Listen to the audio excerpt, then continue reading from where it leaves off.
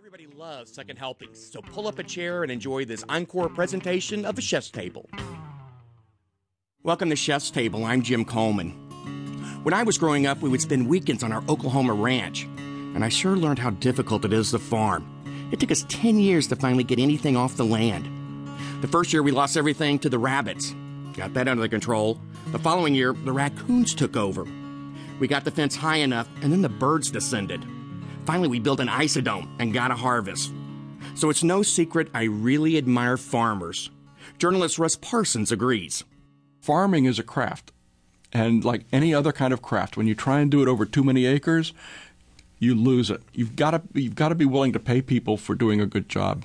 It's interesting because you hear about the fact that we're losing our farmland. At the same time, you're seeing more and more of this local produce in the stores. So what was happening on those farms before they became this wonderful local produce supplier? Well, the nature of that kind of farming has really changed, and it's in large part because of farmers markets. Because it used to be to have a going farm that was economically feasible, you had to have a certain number of acres because prices were so low that you had to have some sort of volume so that you could make up for the thin profit margin.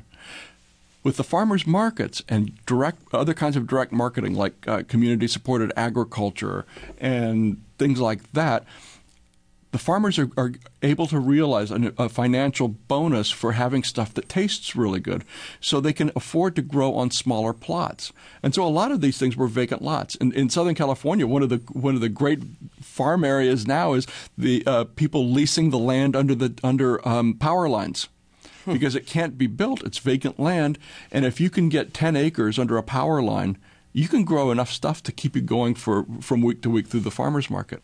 Why is it that you can't produce great tasting stuff in large plots of land? Is it just impossible to be able to do that? I mean, well, farming is, we think of farming as planting the seeds and harvesting, but there's so much work that goes on in between. And so much work that goes on before and so much work that goes on after, whether you're talking about, keeping the fields right.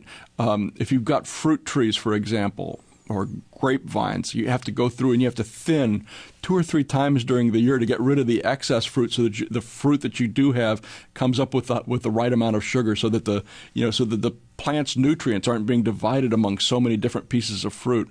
Farming is labor intensive. For a strawberry field, for example, when you start getting up into like 15 or 20 acres of strawberries, that's a huge operation.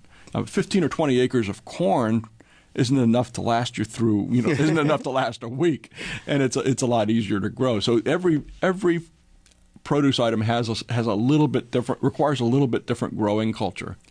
Well, you mentioned strawberries. How do you pick a good strawberry if it's coming from California? Is there such a thing? The dominant commercial variety now is the Camarosa.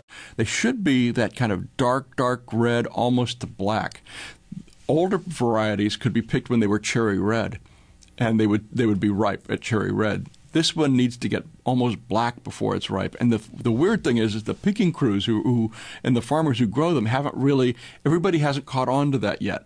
And so a lot of times they're picking strawberries the way they picked them 5 years ago.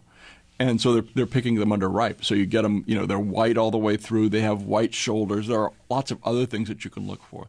The other thing that you can look for is check the calyx. The calyx is kind of the green cap on the top of the